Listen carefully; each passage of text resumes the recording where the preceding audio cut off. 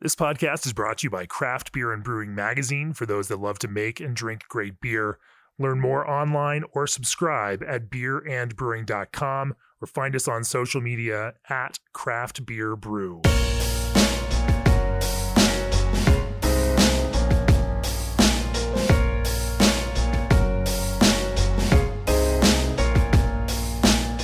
Welcome to the Craft Beer and Brewing Podcast. I'm your host, co-founder, and editorial director of Craft Beer and Brewing Magazine, Jamie Bogner. My guest on the podcast today is Chris Davidson, head brewer for Wolf's Ridge Brewing in Columbus, Ohio.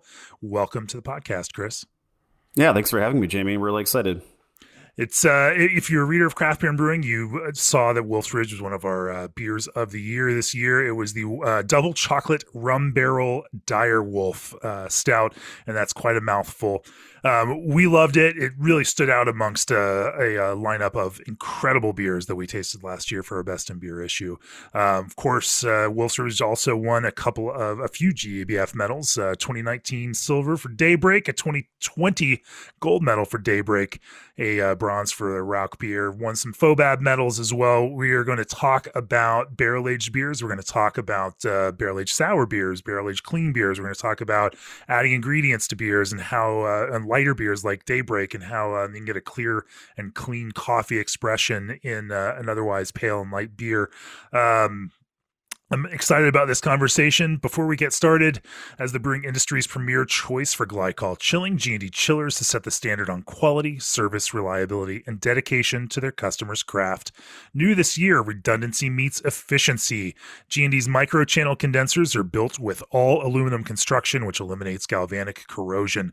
Using half the refrigerant of conventional condensers with fewer brazed connections translates to a lower GWP and less opportunities for leaks.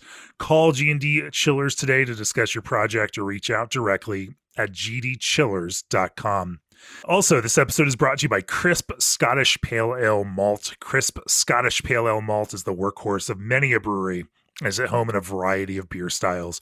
Crisp sources the lowest nitrogen spring barley from farmers in Fife up to Moray. During malting, high cast moistures and a balance of optimal germination time and temperature results in an even, well-modified malt with a rich color and balanced sweet malt flavor, ideally suited to ale brewing. Visit bsgcraftbrewing.com for more information on Crisp Scottish Pale Ale Malt or call 1-800-374-2739. Chris, talk to me about your background in brewing and give me the quick story of Wolf's Ridge, how the brewery came to be, and how you all have grown to focus on the beers that you all do. Yeah, definitely. So I think my move into craft beer is a lot like many others. I really, although in some ways not. So I really wasn't much of a beer drinker at a young age. I really didn't drink a lot of alcohol, and I wasn't really drinking until I was 21. I'm really jealous of some of my team who got into brewing with Wolf's Ridge at the age of like 23, 24. I was over 30 by the time I was settled into. I had my 30th birthday 2 days after getting started at Wolf's Ridge. In any case, I got into tasting beer and reviewing stuff on Beer Advocate back, before Untappd was even a thing, and home brewing, self-taught. I used to work a second shift job, and so I couldn't go to club meetings, and so I feel like I missed out a little bit there. But on the other hand, I kind of had to force myself to figure it out alone. And after a couple of years of doing that, I really decided I didn't like my day job, and eventually took the first opening that presented itself to me, which was washing kegs at Columbus Brewing Company, who at the time, there were only like 5-ish breweries in Columbus, but they were the biggest and definitely the best, one of the best in the state. They've got a bunch of GABF medals for IPA and whatnot. And worked my way up from there. After a couple years, I wanted to go back to my roots of homebrewing and designing my own beers. And so an opportunity presented itself at Wolf's Ridge, who was looking for a head brewer who had, kind of a little bit more of a carte blanche role to make recipe changes and develop things. So in 2014, I started at Wolf's Ridge, and they're a family-owned brewery and restaurant. And when I started, it was just a 15-barrel brew house with 4 fermenters. And over the years, we grew that into 9 10, 11 fermenters, and 4 bright tanks in our original location. We've got a full service restaurant, which is usually rated one of the best restaurants in the city. We beat out like the fine dining French restaurant that I proposed to my wife in even. So that's always kind of like nice. Like, oh, I just work there. You know, I get free food once in a while. And at the end of 2019, we moved into a production facility. And so we're still running both breweries, but we moved our larger tanks to the production facility. And now we're running a 3-vessel, 30-barrel specific brew house, and have 8 120-barrel fermenters, and then a few smaller ones as well, canning our beer now and whatnot. So that's kind of like the rough and dirty of it. That's a nice arc where you got started thinking this is a small restaurant brew pub kind of approach to making a whole bunch of different, varying, creative beers. And the success of that has organically led to this kind of growth onto the production side. Were there, some key drivers on that production side, the beers that, through that kind of restaurant process of making things, trying things out, testing and, and being able to always produce new things that you found the audience particularly were drawn to? Yeah. So, one of the things that in retrospect, I'm most pleased or proud of what we've accomplished at Wolf's Ridge all those years being a pub. The brewery's in the basement of this 100-year-old building. They had to cut the floor out just so the tops of the fermenters could kind of stick up a little bit, and it's windowed off from the seating in the restroom, restaurant. But we were really space constrained and challenged with just doing everything from barrel aging to getting pallets of grain or bottles down into that basement, finding a forklift that didn't like hit the ceiling and all of that. And early on, when we added our tap room, which is in the same building technically, but it's a separate room and separate space, the owners asked me how many tap handles we should put in, and we at the time had 12 on in the restaurant that were usually full of beer. That was usually all ours. And I decided let's get 20, and that was a lot with only 4 fermenters to try to fill 20 handles with our own beer at all times. But I made that my challenge, and one of the ways we filled them, which is a lot more common now than I think it was 5-7 years ago, was infusing single kegs of a beer at a time just to fill the tab. And so that led to a ton of experimentation, and ultimately led to a lot of our most popular beers, one of which is Daybreak, our coffee vanilla cream ale. That's actually our best selling beer. It outsells our IPA by like 30 or 40% most weeks. And it's just a really unique, beautiful beer. The original inspiration for that was Calm Before the Storm by Ballast Point. I was out in San Diego in 2015. I don't even think that beer was in a bottle at that point in time. And I had such a unique experience ordering that there. I thought I was ordering a stout when I read the description of the beer, and I probably just read it too quickly. And they handed me this golden beer, but they recognized me as a brewer, and so they told me it was free, and so I didn't want to send it back. So I'm like, I'll just drink it, whatever it is. I'll figure it out. I'm sure it's good. And then I realized, no, it was the beer I ordered. It's just golden in color, crystal clear. It's not dark. It's not black. And so I went home and tried to replicate it. And using, without knowing how they did theirs, we found our own way of doing it, which we can talk about.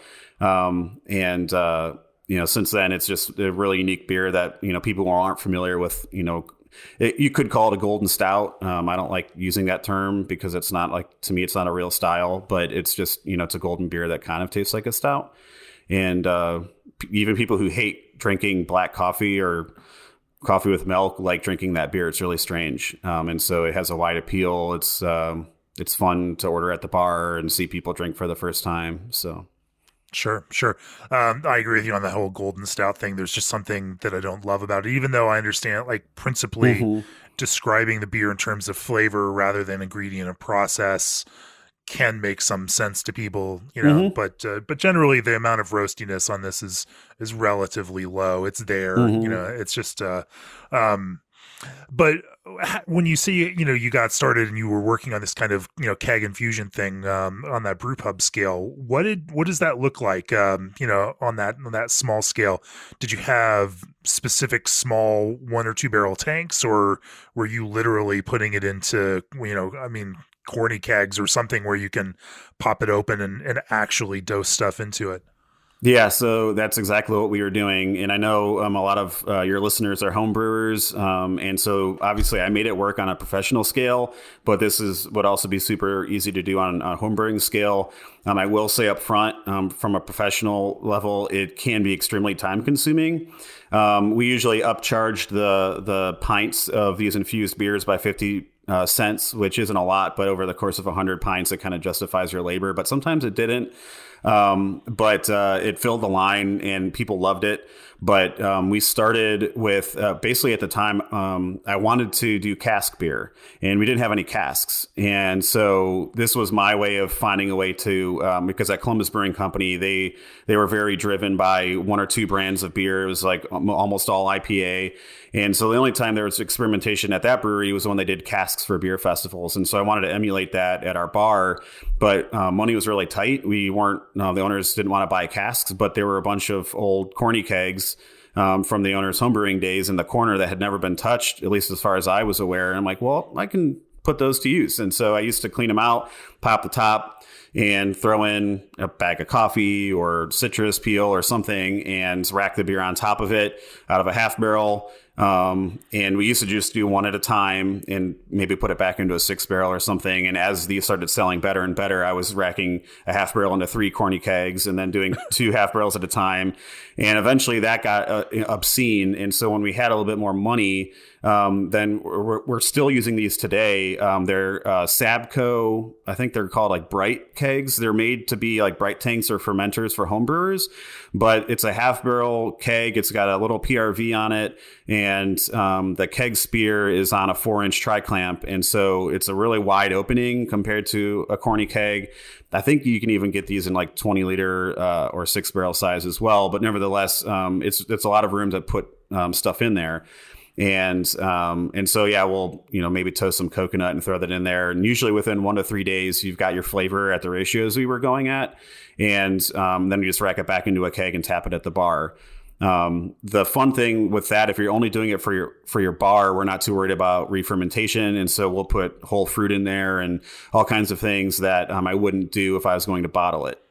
We have done for a membership club and some other very small specific releases, infused beer in those Sabco Brights for like a mini bottle release. And as long as it's not something that's going to re-ferment, then we can again port it into a keg, and we have a little 2-head filler that does our bombers that will run off those as well. So, but yeah, that's basically the process. That's cool. Let's talk about what I was going to say. I love watching this proliferation of small scale stainless that was initially designed to allow homebrewers to have gear that felt more like pro brewers gear.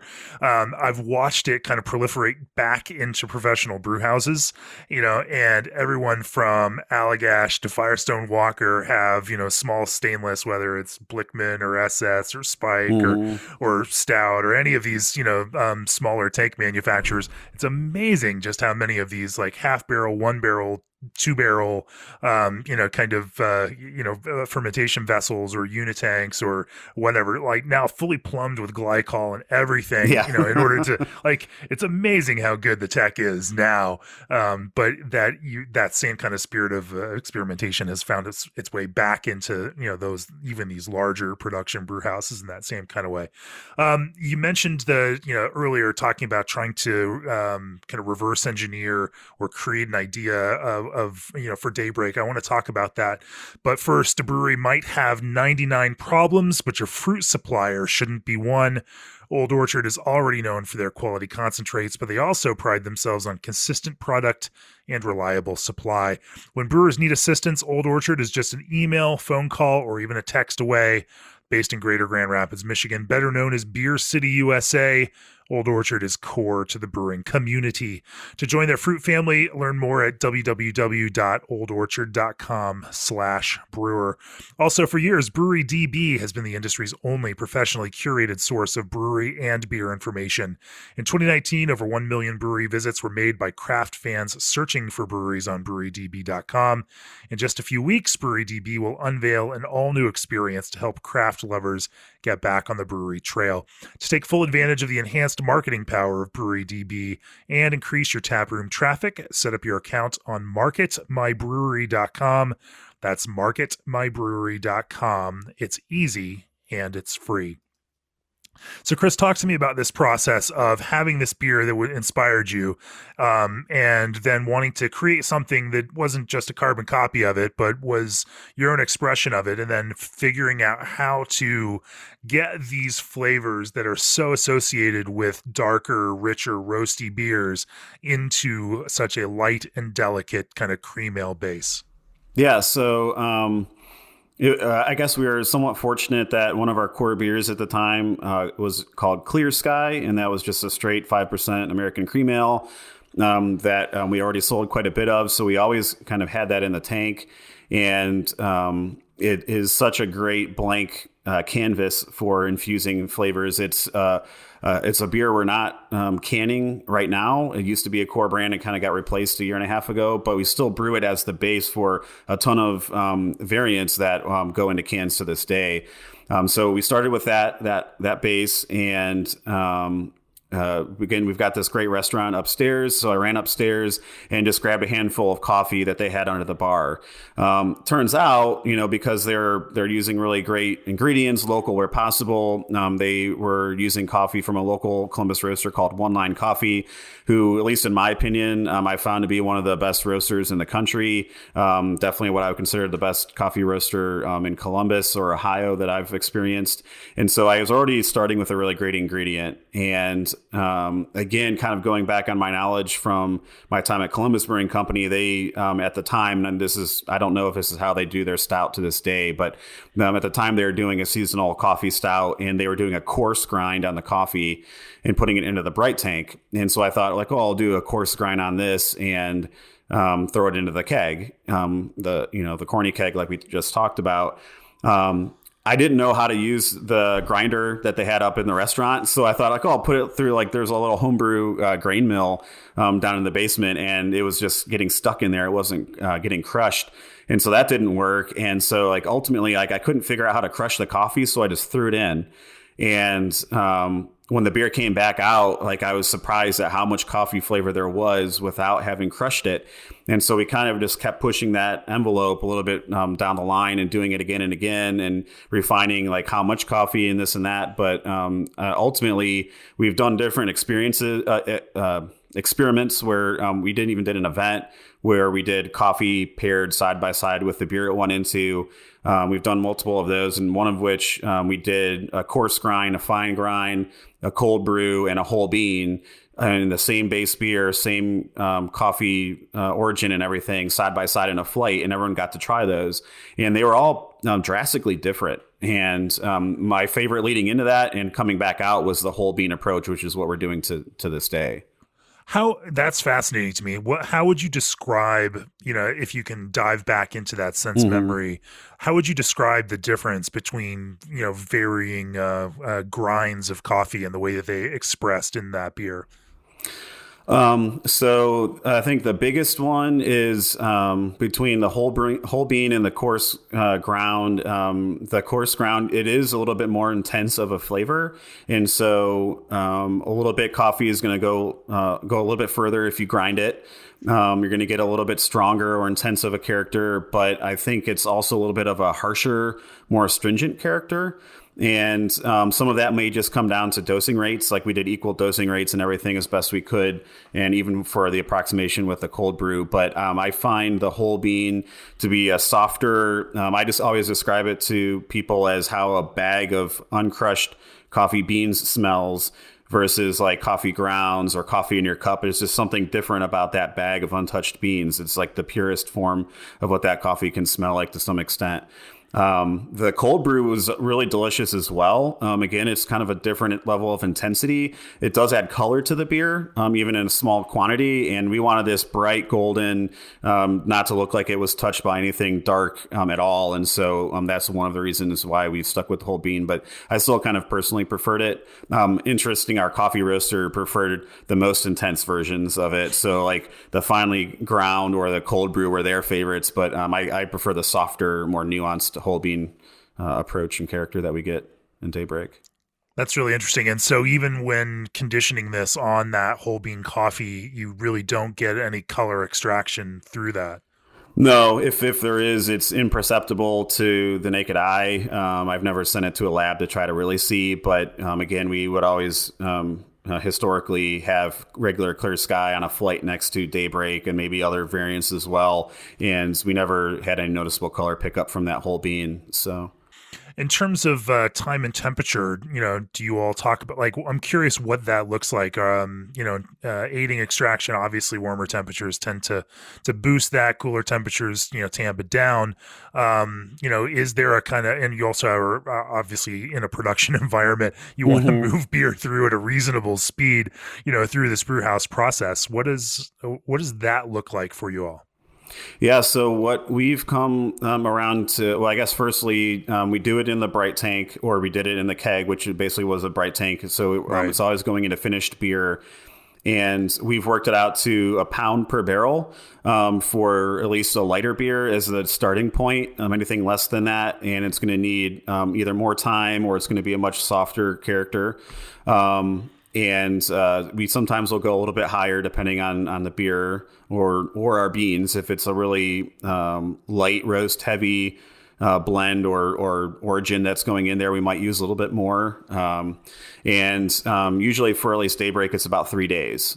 So 3 days whole bean, £1 per barrel in the bright tank. And what we've kind of determined is, even though it's cold, you've got the acidity of the beer, the pressure of being in the bright tank, the alcohol is a really good solvent. And really all we want are the oils on those beans or within those beans. And so I think that's enough to extract those precious aromatic oils without adding color that you're going to get from crushing a bean and going in there. There's sugars and carbons and things in those beans once you crush them that is also going to add to either color and or flavor. So it's one of the other benefits of not crushing it, I think.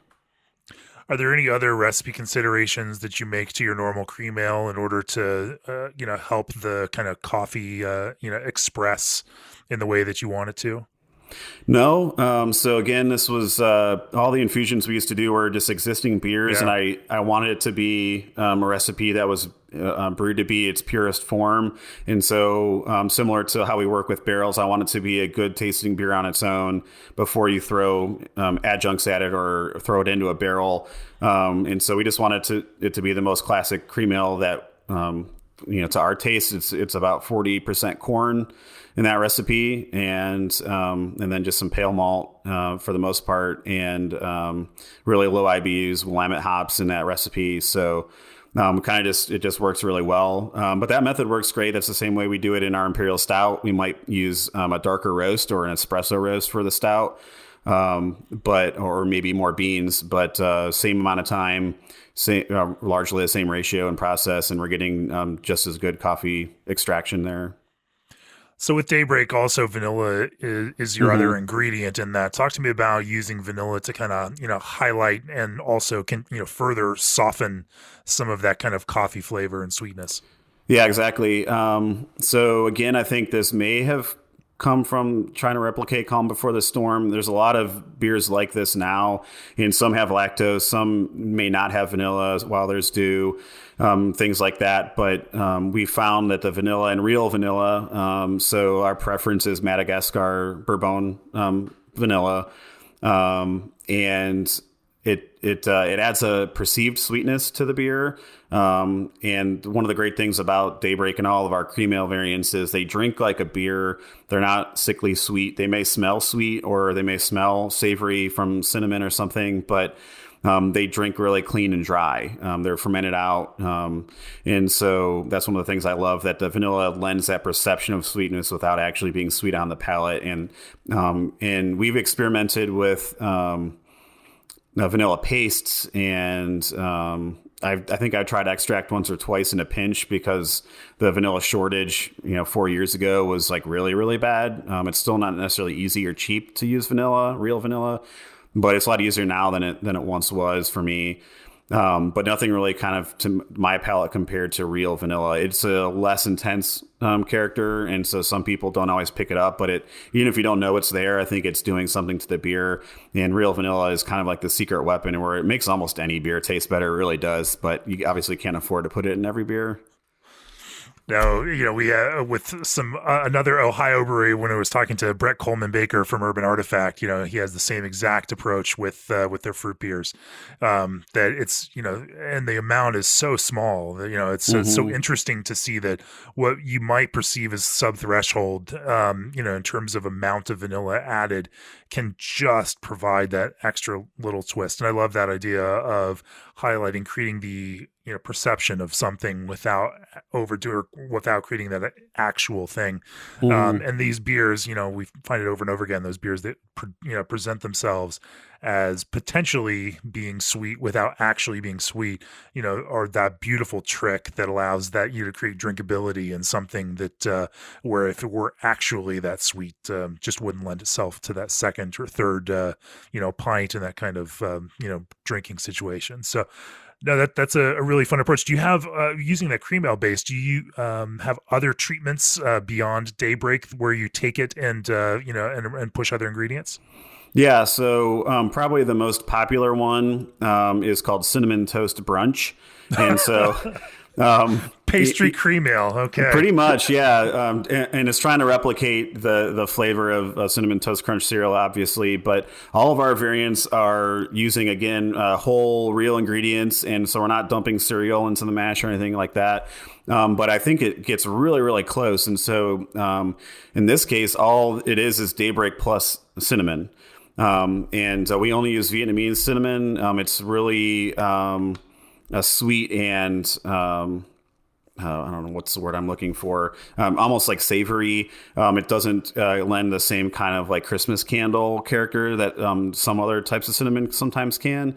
But that just the simple addition of cinnamon completely changes the beer. Like you really have to think about it to detect that there's coffee in there. The interplay of coffee, vanilla, and cinnamon makes it taste more like this cinnamon graham crackery kind of character, which is really beautiful. We just released a variant called strawberry basil. And so there's a bunch of strawberry puree that gets fermented out in the fermenter, and then vanilla and fresh basil leaves in the bright tank. And it's a really beautiful beer, again, that smells jammy and fruity up front, but when you drink it, it's dry and clean and herbaceous and really lovely. And then there's a million other variants, but there's like a lemon meringue and a creamsicle, but they're all just like fruit or spices plus cream ale. There's really no like gimmick with most of them there. One question that pops to my mind: wow, a lot of contemporary breweries are exploring these kinds of flavor approaches in the context of tart and kettle soured beers. Why approach it through this kind of quote unquote, I don't even want to call it clean beer, but not sour or more typical traditional cream ale base, versus something like a kettle sour base? So, like we were, I guess you could say we were late to the game in making kettle sours. We were making barrel aged mixed fermentation sours for 3 years before we brewed our first kettle sour. And I guess, we started playing around with Clear Sky in the end of 2014 or beginning of 2015, which does not predate kettle sours as a trend, but it predates it as like an explosive trend. Most people weren't making them. I don't know if there was a single brewery in Columbus I could reliably find a quick sour or kettle sour at. 5-6 years ago. So that's probably part of it. Again, part of it is I was working with what I had. So I was starting with 4 15-barrel tanks and filling 20 taps. And so I was just looking to infuse existing brands that I already had kegs of, because we didn't have a smaller pilot system or tiny tanks to work with. And again, it's this, the cream ale is such a perfect canvas to showcase flavor without anything else. Like you're almost getting almost nothing from the beer other than drinkability. And so there's no acidity there. There's no sweetness, or whatever else that you might get from other, types of styles that, might interact uniquely with these ingredients. But, like it's just pure ingredient, I think, to some extent when we do it this way.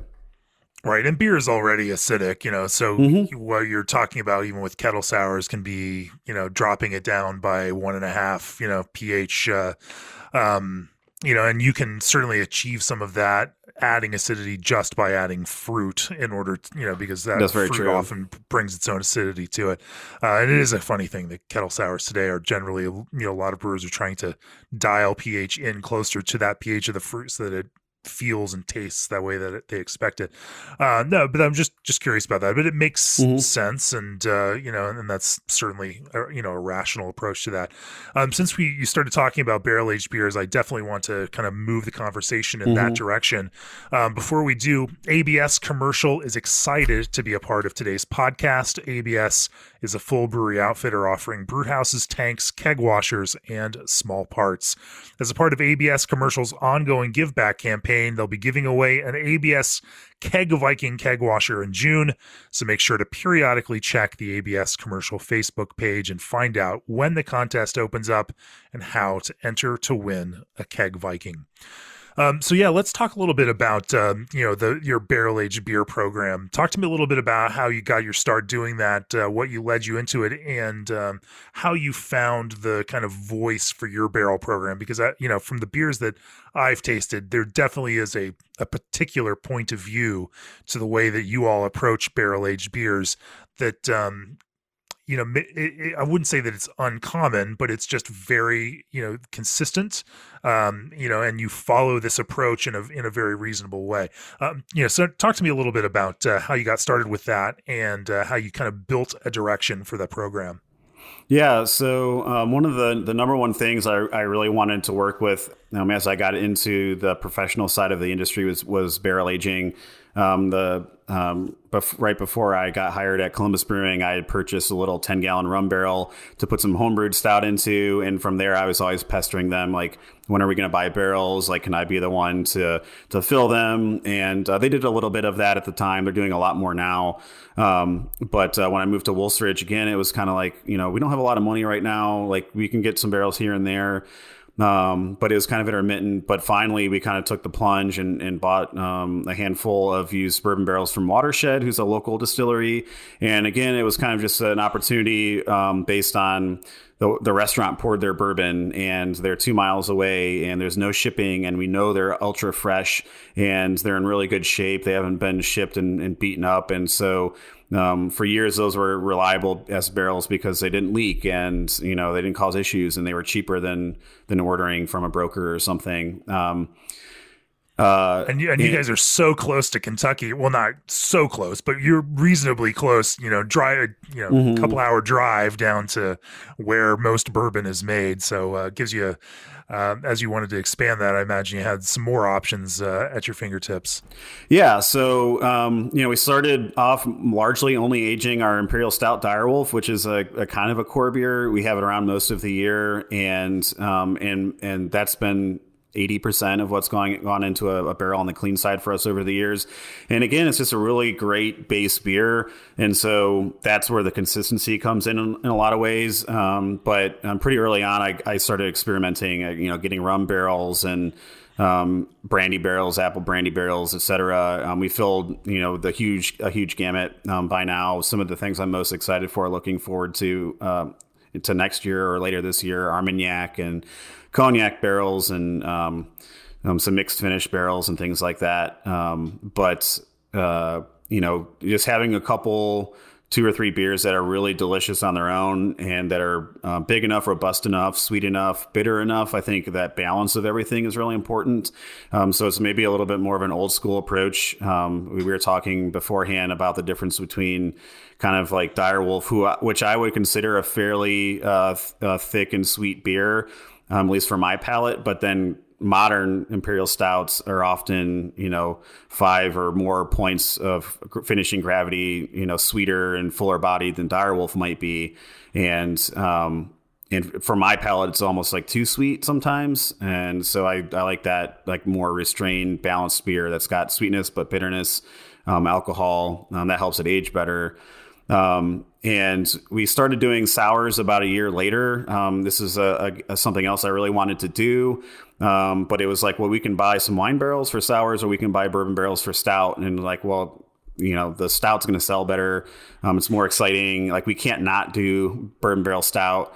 So what I started doing was basically retiring the barrels from the clean program into our sour program. And so in an ideal world, we probably would have just bought fresh wine barrels every time. But every time I emptied Direwolf barrels, they went to the other side of our basement, and we brewed beer intentionally to become sour. So we weren't pulling beer off of a tank. We were brewing more dextrinous wort with lower hopping rates and, different thought process going into it, and then fermenting in the barrel like it's a mini fermenter. And we've grown that. I've got some pictures on my phone where we've got like 5 barrels with a bunch of plastic wrap trying to like house them in. So like if the fermentation sprayed everywhere, it wouldn't be contaminating. Don't affect everything else, right? Yeah, and now we've got about 100 barrels down there, just stacked on top of each other. Like you can barely move in that basement now, and I can't retire anymore because we're pretty much out of space. But it's now developed into this big program where we're looking at creating really cool blends and things like that, and the beer's sitting long enough to get nice and funky. So those are kind of the two sides of our barrel aging program right now: the wild and the clean. Sure. Let's talk about the clean side now. You mentioned that with Direwolf that the core of this, is the same way it is with Daybreak, is a beer that stands alone, and a beer that, a well-made beer that you can drink before it's put into a barrel. That's a strategy that we see a lot of brewers diverging on. Today there are a lot of brewers going the other direction and brewing beers that are not intended to be drunk on their own, where they are simply going to be either blending components, they are ultra high gravity, or they are just very excessively sweet. And they are built for this kind of long-term, long haul aging, especially as we start seeing aging times in barrels extend out past the 2-year mark. Yeah. Creating a beer that can even live that long in a barrel is its own kind of technical feat. But you seem to, be drawn to that other direction where, that same beer needs to be a very drinkable thing now. That changes the kind of structure, the approach to actual barreling, or it must, in terms of time, and other things. Talk to me a little bit about, what that recipe looks like and then how you think about that recipe in terms of the amount of time that it'll also spend in a barrel, and then what, of course, how you kind of taste through that and make some of these determinations about when beers are done and ready. I guess in its own way, Direwolf has proven itself to handle age in a barrel and in a bottle very well. We just opened an unbarrel aged bottle of Direwolf from 2015 recently, and it was beautiful. But we've done 2 or 3 double barrel projects with that beer now. That it's about a year in each barrel, so 2 years or so total, and it's coming out great. But it's a beer that is layered. A lot of people build recipes to be simple, and this is kind of like, if you want your recipe simple, this beer recipe probably would give you a heart attack. There's probably like 16 different malts in there, maybe more. Geez, Chris, you have a homebrew recipe that you're making at a commercial pretty scale. much. Yeah. But, just layering all kinds of different caramels and things. A longish boil. It's not a really long boil, but it's like a 2.5 hour boil, and 50, 60 IBUs. So not crazy, but high enough, higher than probably what some people are doing now. And it finishes around 10 or 11 Plato on average. So it's not by any means like lacking body, but it's not crazy. So that's kind of the structure going into the barrel. And we try to give it a minimum of 12 months. It tastes pretty good at 8, but usually I prefer it at 12. And now we're getting a little bit longer. The pandemic helped a little bit with that, with slowing down things. And so like 14, 16 months is like, I like this even better.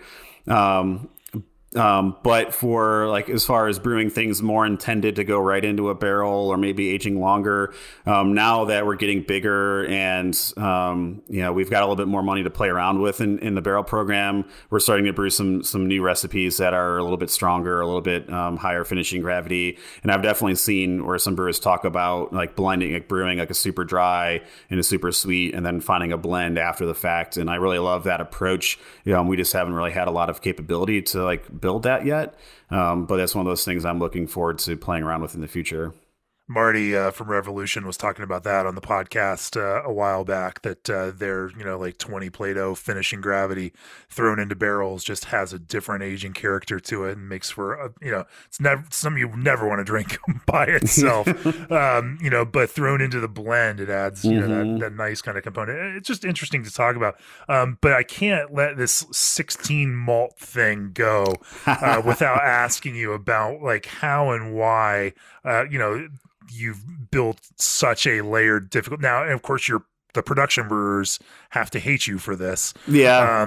Because that's got to be a terrible brew day when you're, if you're using that many malts, then you're opening and measuring out, potentially from some of the bags, which is never a fun process. But talk to me about going through and your kind of thought process in building such a difficult and extensive kind of recipe for this stout base. Sure. Some of it is trying to include like a pretty wide gamut of flavors. And so, the base is kind of split between Maris Otter and Weyermann Barca Vienna malt.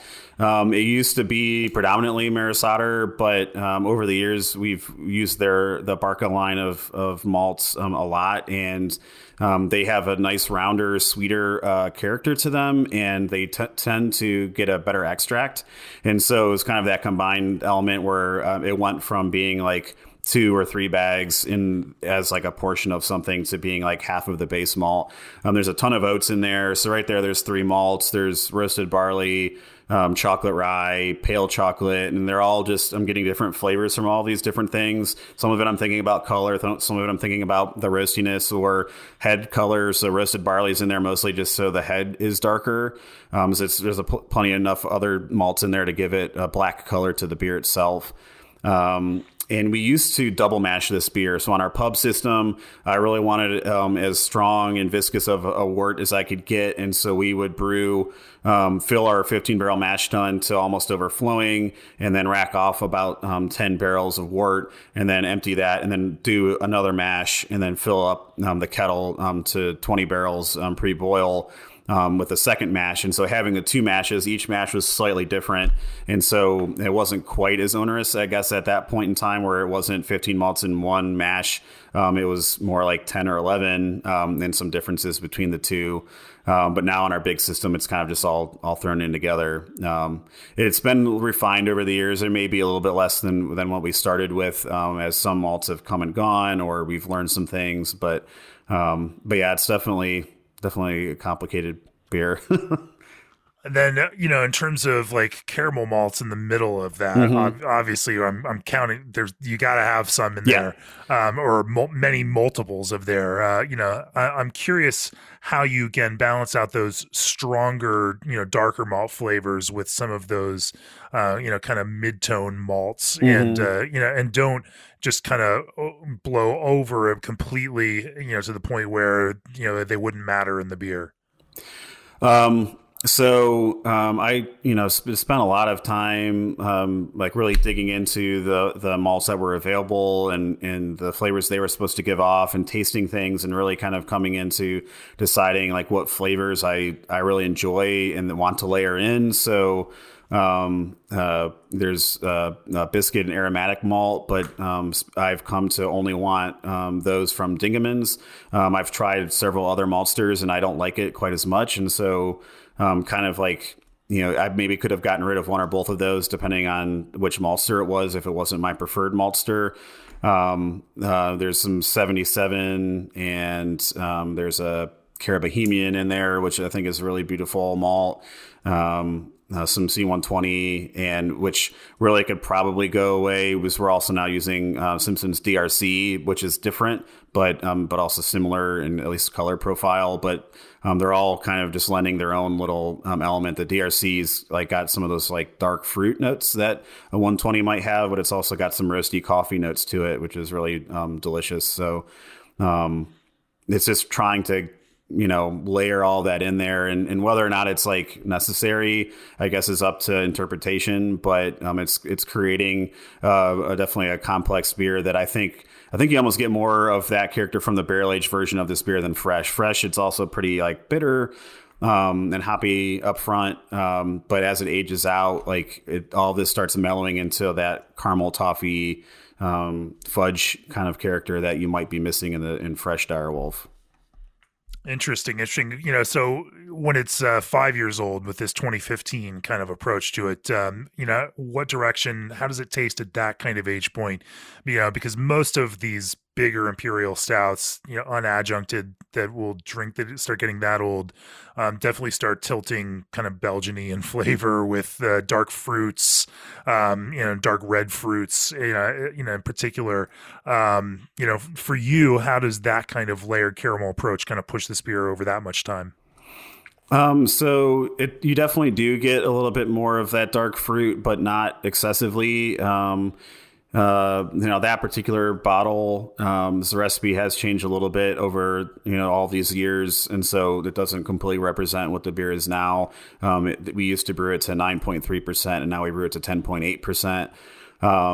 But it's still surprising the amount of like chocolate and roast that's present in that beer.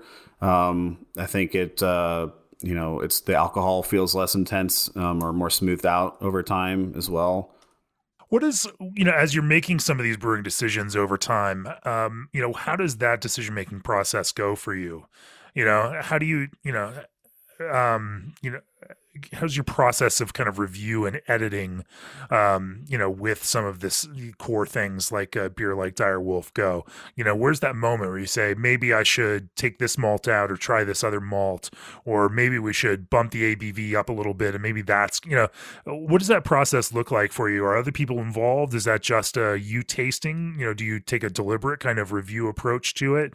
Do you brew tests and then, see how those kind of one-off test batches, work out, and then make some decisions about how you move forward? What does that kind of iterative process look like for you in Wolf's Ridge? I think it's definitely a combination of different things. So some of the changes have been dictated by supply of ingredients. So I used to be a huge fan of Patagonia coffee malt, and I used to have that in pretty much every dark beer that we brewed. And now you can't get that anymore. The other coffee malts, which are often called brown malts out there, I don't think are anything close to what that beer malt was. So we still use the brown malt in Direwolf, but I don't like it nearly as much. And so I'm kind of looking for a substitute that will get me closer to what I used to get from that coffee malt, which was really not super dark, but like it had that roasted coffee flavor, but not adding a ton of color. So I didn't feel bad about putting a couple bags of it in there on top of the other roasted grains that we had. Where a lot of this brown malt, it looks like a chocolate malt, more often than not. So that's been a change that kind of was forced on us. The ABV has been boosted just kind of based on the continued barrel aging of the beer, but also just consumer trends. I feel like people want a slightly stronger beer, and I don't know how it ages in a barrel or over time, notwithstanding. I don't know if people would take Direwolf quite as seriously if it was only 9% in this day and age, so, even almost 11% is still kind of low for a lot of big imperial stouts that go into barrels these days. So that was one of those changes that I think just made sense for the beer and for the consumer. Helps it stand up to some of the other adjunct flavors that you throw into there too, and and kind of keep the beer script going. As you taste malts, and evaluate malts, do you have a process around that? Do you steep them or make them teas, or you just chewing and tasting, or and how do you? What's that discovery process look like? Is this something where you're running to CBC and tasting some new things that folks are putting out there, or what does that sampling process look like for you? Yeah, so we're not super scientific about it, but yeah, it's mostly chewing it and then just kind of really trying to think about where does this fit in? Is it already a style or flavor covered in one of our existing suppliers? Do we need to add someone? I definitely enjoy trying new things. I enjoy trying the local malts at conferences, and if I'm at CBC, I'm trying a lot of different things, but we use so many different brands as it is. I try to mitigate that as much as I can. But if there's something that's really delicious, We didn't use a lot from Patagonia. We tried several different things. There was a C35 I really loved that they had, but other than that, it was mostly that coffee. But like I was, willing to bring Patagonia into the brewery because I loved the flavor that malt had so much. Everyone seems to love the Patagonia Extra Pale Malt also. That was a good one too. Right. Another big component with this Direwolf program is adding adjuncts and flavors to that. Obviously, it's something that you do even, with light beers like Daybreak. But talk to me a little bit about how you build, ideas for flavor combinations in Direwolf, and then, how that process may be similar or different, to how you also do that with Daybreak. Mm-hmm. Yeah, a lot of times it's just starting with an idea of a flavor that we want to get out of the beer, and then trying to backwards engineer like how we would do that our way with our given constraints. The first time we ever put like peanuts into Direwolf, we called it like a peanut butter stout, but we weren't using peanut butter at the time. I wasn't really aware of like the dried peanut flours that are easy to get or more easy to get now. And so we just roasted unsalted peanuts ourselves. I think anytime you add heat to spices or nuts and whatnot, you're bringing oils out, and you're going to get a more full flavor. We've seen that is a really big deal with coconut. If it's not roasted, you can barely taste it. And just crushing those up and putting it in the beer. We called it Peanut Butter Direwolf, and that was kind of our approximation at the time. It's not the same as most peanut beers, but that I felt good about it, and it tasted great. But it tastes like peanuts. You start layering in vanilla, and then that gets you a little bit closer. I would maybe now, if I was replicating that same beer, put a little bit of cacao and maybe not even say it's in there, because instead of calling it a chocolate peanut butter, but just finding the right cacao in a smaller quantity might help add, again, another layer and perception of sweetness or smoothness that would make you think peanut butter. That's usually kind of how I approach it if it's a common flavor. Otherwise, it's thinking through also like what's safe to put in the beer, and how are we going to process it and handle it? How are we going to add it to the beer, and trying to be strategic about that before we go to do it. Because we've been caught with our pants down, so to speak, in the past, where we're working with a weird ingredient that we're like, I didn't think this through. This is dumb. The first time we wanted to do like a big marshmallow beer, we thought if you boiled it, you'd boil off any flavor. And so what's the point?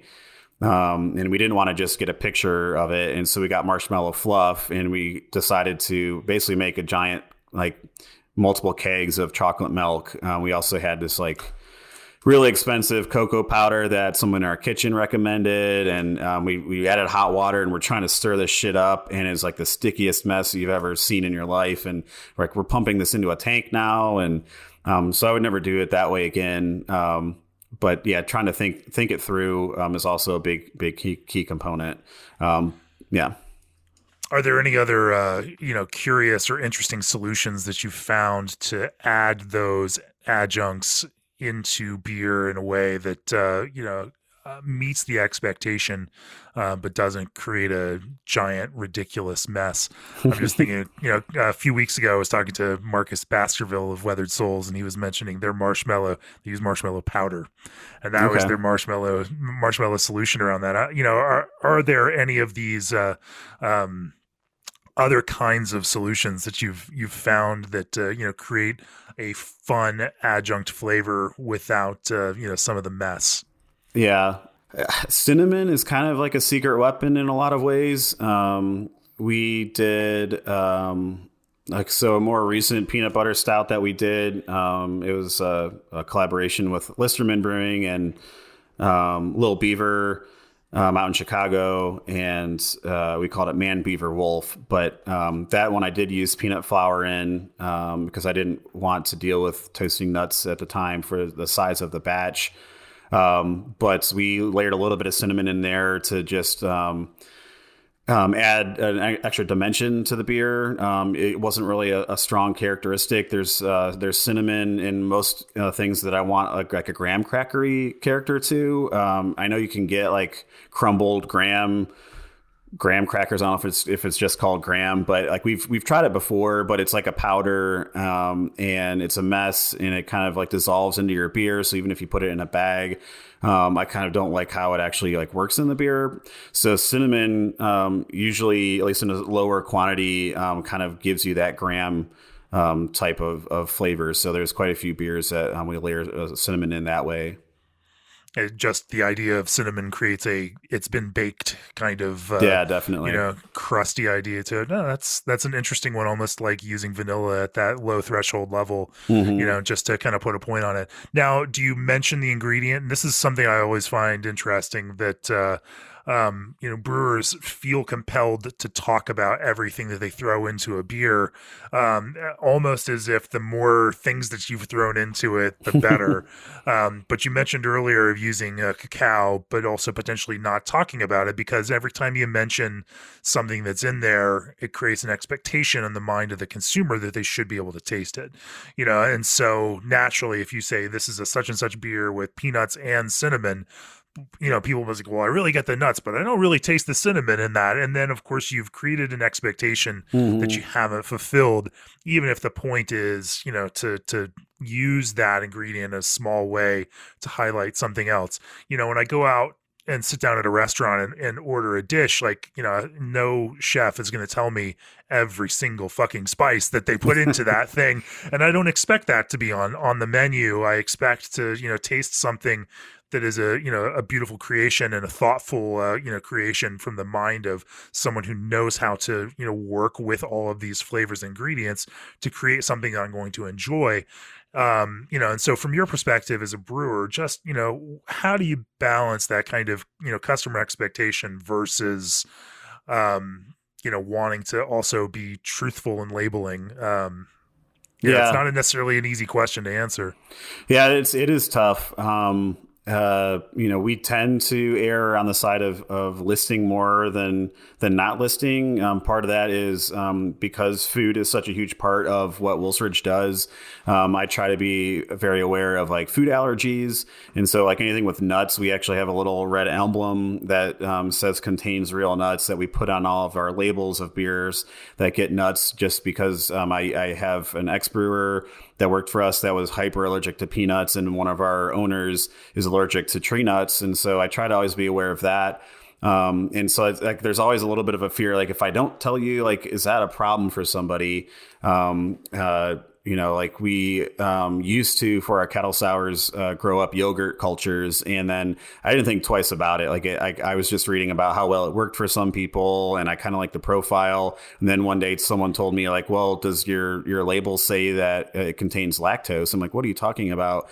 There's no lactose in this beer. I'm like, well, didn't you use yogurt? I'm like, well, it's like a tiny, tiny amount of yogurt for a huge amount of beer. It's not like we intentionally added lactose, but there's technically trace amounts in there. I'm like, maybe I should disclose that. I don't know, but we definitely often do get bit where, another secret weapon cinnamon beer this Christmas, we did a beer called Cosmo Canyon that was a cranberry. We called it a cranberry sauce Berliner Weiss. And it was, the primary flavor was orange peel and cranberry puree. But we did add cinnamon to kind of, again, just tie it together. And I felt like that would give it a little extra oomph towards the cranberry sauce kind of character, even though cranberry sauce usually doesn't use cinnamon. But a lot of people were like, I love this beer, but like needs more cinnamon. I'm like, well, it's not really wasn't the point. So maybe I shouldn't have put it on there. It can be a struggle. And I feel like I want to use, like, maybe be more diligent about not putting stuff on there if it doesn't have to be. If it's not real obvious, kind of just like when you're entering beer in competition, we've definitely been bit the same way, where like, I feel like, it is in there, so I'll list it. But then of course, like if a judge can't taste it, then they ding you for it. So. And I agree with you. I don't mean violating any food safety regulations, because I definitely think in terms of food safety, every potential allergen absolutely, should be listed. It's the ethical, moral thing to do. And I think it's just something the entire industry needs to do to avoid it becoming a federally regulated thing pushed down on us. And I say that because both of my kids have food allergies. One has just recently been diagnosed as celiac. The other is deathly allergic to peanuts and tree nuts and shellfish, and so it's something that we live with on a daily concern, reading labels, being very careful about this kind of thing.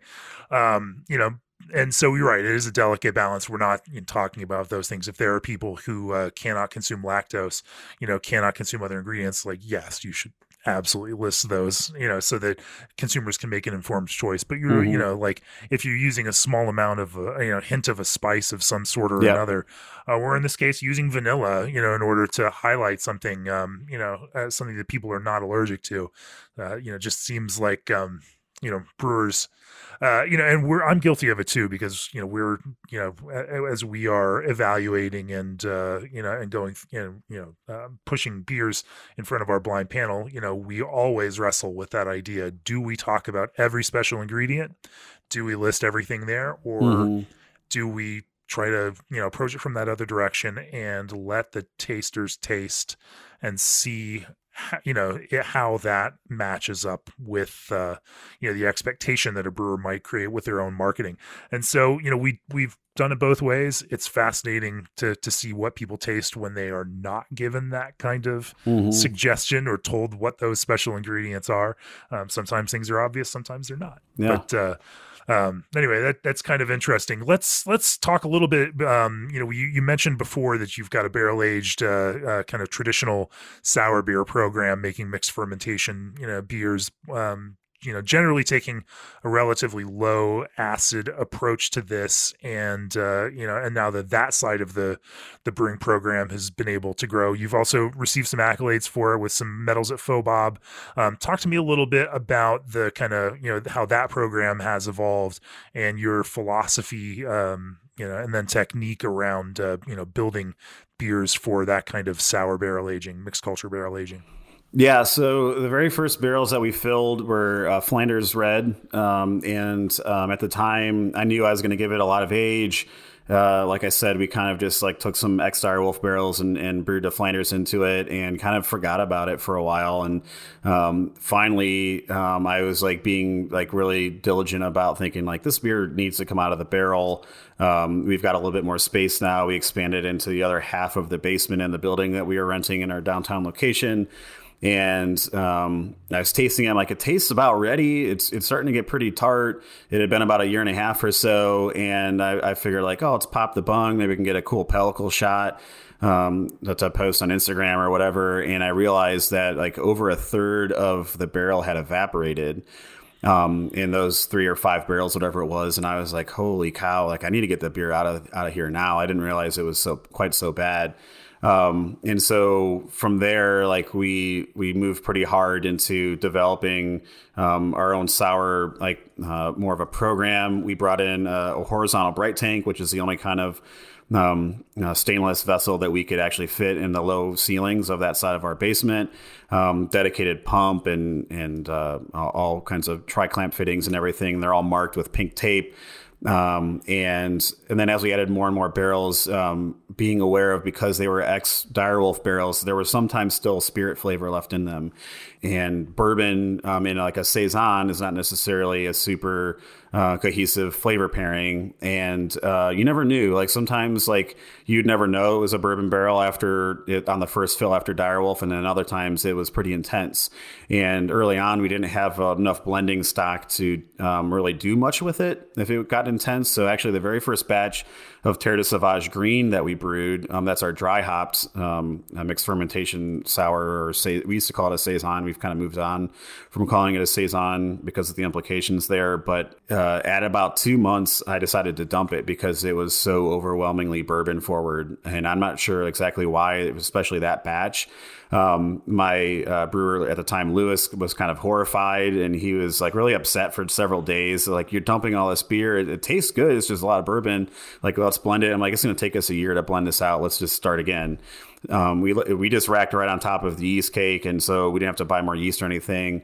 I guess one of the owners didn't even realize I had done it until a year or two later, and he was like, "What? You never told me you dumped."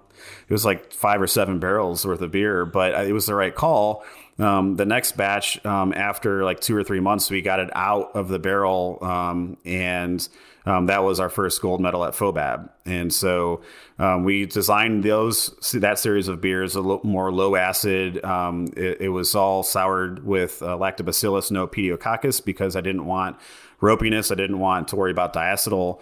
And we thought like, oh, we're going to turn and burn these beers in 3 months. Well, between like the speed that they actually sell, because mixed fermentation beer does not sell as fast as stout or barrel aged stout or IPA or kettle sours and everything else. And the amount of work it took to like handle those beers, we couldn't run it through our normal bottling machine or anything.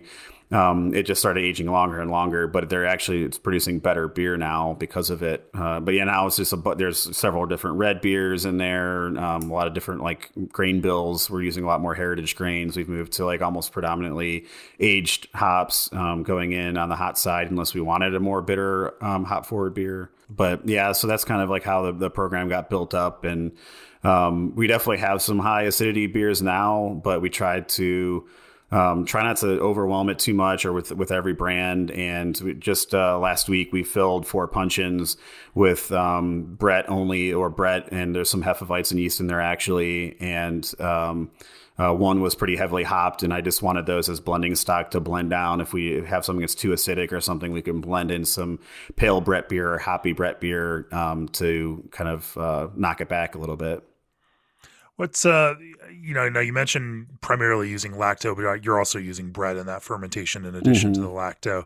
How do you keep that culture doing what you want it to do and not picking up other things along the way? Certainly, you're talking about an environment that's not necessarily impervious to other things happening in it. In that kind of barrel. So, is that just a process of tasting and pulling things out if they start going the wrong direction, or do you have some strategy for making sure that the culture stays where you want it to be? So we've got if you looked at like what we intentionally pitched into different batches or barrels down there, there's probably a dozen different like combinations that are going on that we know of. And then there's been a lot of mixing. And so I've tried to, on that side of things, have a more holistic, free flowing, attitude towards it, and just letting the barrels kind of do what they do and dictate to us what's going on with them. To date, I have not gotten rid of any of our barrels in our sour program because they got too acidic or, we're producing really bad beer. There's probably 4 that I'm going to get rid of soon. Because they were kind of turning south in the last time we emptied them, but they weren't that bad. But we have so many barrels we can replace them with now, as we're just selling off our empty bourbon barrels. So I have more than enough stock to replace any ones that we want to get out of the program. But we've been pretty lucky there. But I've not intentionally added pediococcus to a culture, but there's probably some down there. I think there's probably some in our Flanders culture.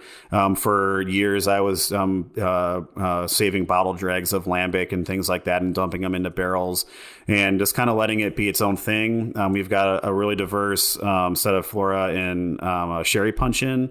That was one of our earlier fills. And so once or twice a year, we'll take that and top off any other pale sour. That's a pale base in the sherry puncheon, and just top up the barrels so we don't have the extreme evaporation loss that we saw on that initial Flanders. And then we have a couple puncheons with red that we can do that with as well if we need to. But and so that barrel has spread its culture to a lot of other barrels down there. And over time, it is kind of creating like our own, a bit of a house character. But fresh pitch barrels, we've kind of moved away from trying to seed a house culture that we're keeping. We used to keep one in Carboys. And we're just buying some fresh lab pitches. But then again, with the blending and what's in the air and maybe bottle dregs once in a while and whatnot, like it's kind of becoming its own thing in time. Sure. Zooming out from this, because we're starting to get towards the end here. How do you, thinking about all the beer that Wolf's Ridge produces, how do you maintain a standard of quality and point of view for the bigger piece, especially as the entire beer market changes. Over the last 6-7 years, as you guys have been rolling through this, the entire market has probably gone through a couple of different, significant shifts in terms of what consumers want, what they're excited by, and what they continue to ask for. But and as you have dove into some of these other things, how do you maintain that kind of consistency and quality, for the organization as a whole, especially as you've been able to grow, added a second facility? That's not an easy thing for everybody to do, but is there something that drives that for you? I think for me, again, it starts with ingredients and trying not to experiment with ingredients too often or make too many big changes there. I'm turning away suppliers all the time who want me to try out something new or has a better price. And a lot of times I'll stick to my guns because I know what's tried and true. I know what flavors I really like. It's really hard to do better than that in my view now, but I am willing to entertain that. And we have made some changes, but, so that's one key. Over the last couple of years, we've done, pretty heavy implementation of sensory training at our brewery. And so we've got, sales staff and brewery staff, and there's probably even some people in our tap room that are trained up on this. And we're using an app called Draft Lab that we can track brands and we can do hedonic tests, which are, just a gut check, do you like it or do you not? And, description tests where you can go into all the different chemical names and what aromas and flavors you're getting and whatnot, the color. And then you can then take that description test and then turn it into a true to brand test and see, is this batch of Daybreak on par with previous batches of Daybreak? Is there something different or standing out? And sometimes we'll get flags on that and they'll say well, people picked up on this batch of Daybreak is less roasty and fruitier. What happened there? And it's well, nothing happened other than I changed the coffee and this new coffee origin is less intense. And so sometimes that's intended and a good thing. And other times it's okay, well, we don't want to stray too far away from our number one sellers. So that's where I might cut back, where usually Daybreak is 66%. House roast, which is a medium roast from one line, and then 33% of a light roast. But then sometimes that light roast is so subtle. I need a little bit more of that darker medium roast in there to balance it out, because as much as I love the light roast in that beer, if it's 100% light roast, which we've tried over the years, some people are I don't really know, I don't taste the coffee, but it's just a really floral, fruity coffee. It's not that rich, chocolatey, roasted coffee flavor. So there's a balance to be had there. With size and time comes a little bit more money to invest in things like a DO meter and something that I wish we would have had years ago, but we got one last year. And there's a world of learning to go with using a piece of equipment like that is improving our beer, but it's also just a million rabbit holes. We're oh shit, now we got to look at this, now we got to look at that. Oh wait, we changed this now. Right. But yeah, just trying to, holistically invest in our people and our equipment. Be careful about changing our recipes too much. But yeah, consistency is definitely one of the things that I've tried to pride ourselves on over the years. Yeah. Yeah. What's the next big, thing on the Wolf's Ridge horizon? It's interesting with the pandemic. It seems like to some extent anything will sell if it's in a can or even a bottle, but especially a can. Whereas, a year and a half, 2 years ago, some of these same beers would be draft only in our pub and they'd sell really, really slowly. But now, I've never brewed a Scotch ale at Wolf's Ridge because I just knew it wouldn't sell. But now we're talking about brewing one going into mid to late spring because if it's in a can, I'm pretty positive it's going to sell. So that's just really interesting. And so we're seeing things like non-barrel aged barley wine at our last bottle release sold really, really well. I sold out of cases we thought someone would make it to market to bottle shops around Columbus, and none did because everyone bought it up. And we've never sold that much barrel-aged barley wine in a day, let alone non-barrel-aged. And so that's awesome for me because I like brewing barley wine, and the more we brew it, the more we can barrel-age as well. So I hope that kind of trend continues, but we'll see. As people start going back to bars, we might not see the package sell as easily. And then we've just been having really great success with like, they're not like true pastry stouts. They're not 15 Plato finishing gravity stouts, but sweeter stouts with a bunch of chocolate in them. They're almost like a brownies theme to these beers. So we're coming up with ideas for a mixed 4-pack of those that will probably be ready in a month and a half ish. So it'll be our first mix pack that we're going to sell commercially. So it's going to be a pain in the ass to do, but I think people will love it. So it's always worth it if people love it, I think. Well, Chris, it's been really fun to talk to you about how you do creative things with your beers while also kind of maintaining this, flavorful, flavor-forward through line through it. Before we end, G&D Chillers is the brewing industry's premier choice for glycol chilling. Crisp Scottish Pale Ale malt is the workhorse of many a brewery. Get great quality and reliable supply from Old Orchard.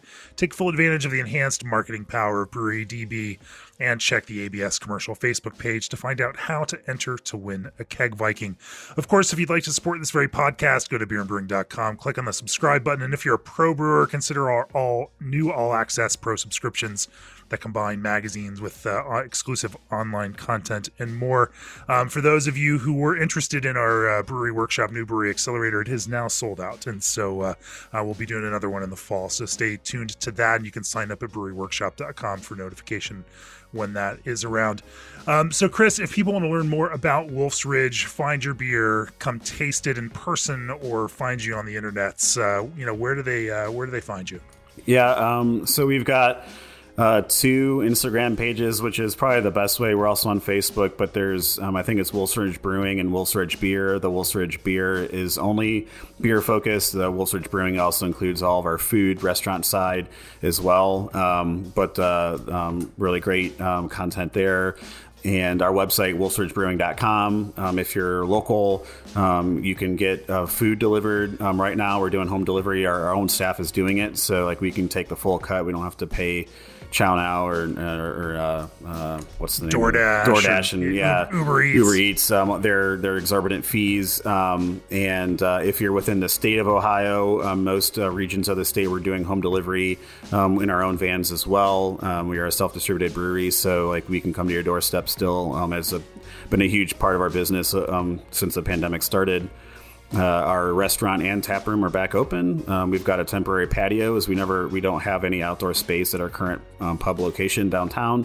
But the city has a temporary permit where we've taken over half of the street and the alley and have tables set up as of yesterday. So you can sit outside and as it warms up out there. And it was really successful last year. So it'll be probably the best place to grab one of our beers in the short term anyway. So. Well, I hope as everyone continues to get vaccinated and we move towards some semblance of normality again, that more and more of that on-premise enjoyment and experience becomes a thing for everybody. Chris, it's been great to talk to you about brewing. I appreciate you joining me on the podcast. Cheers. Yeah, cheers. Thanks for having me. This podcast is brought to you by Craft Beer and Brewing Magazine for those that love to make and drink great beer. Learn more online or subscribe at beerandbrewing.com or find us on social media at Craft Beer Brew.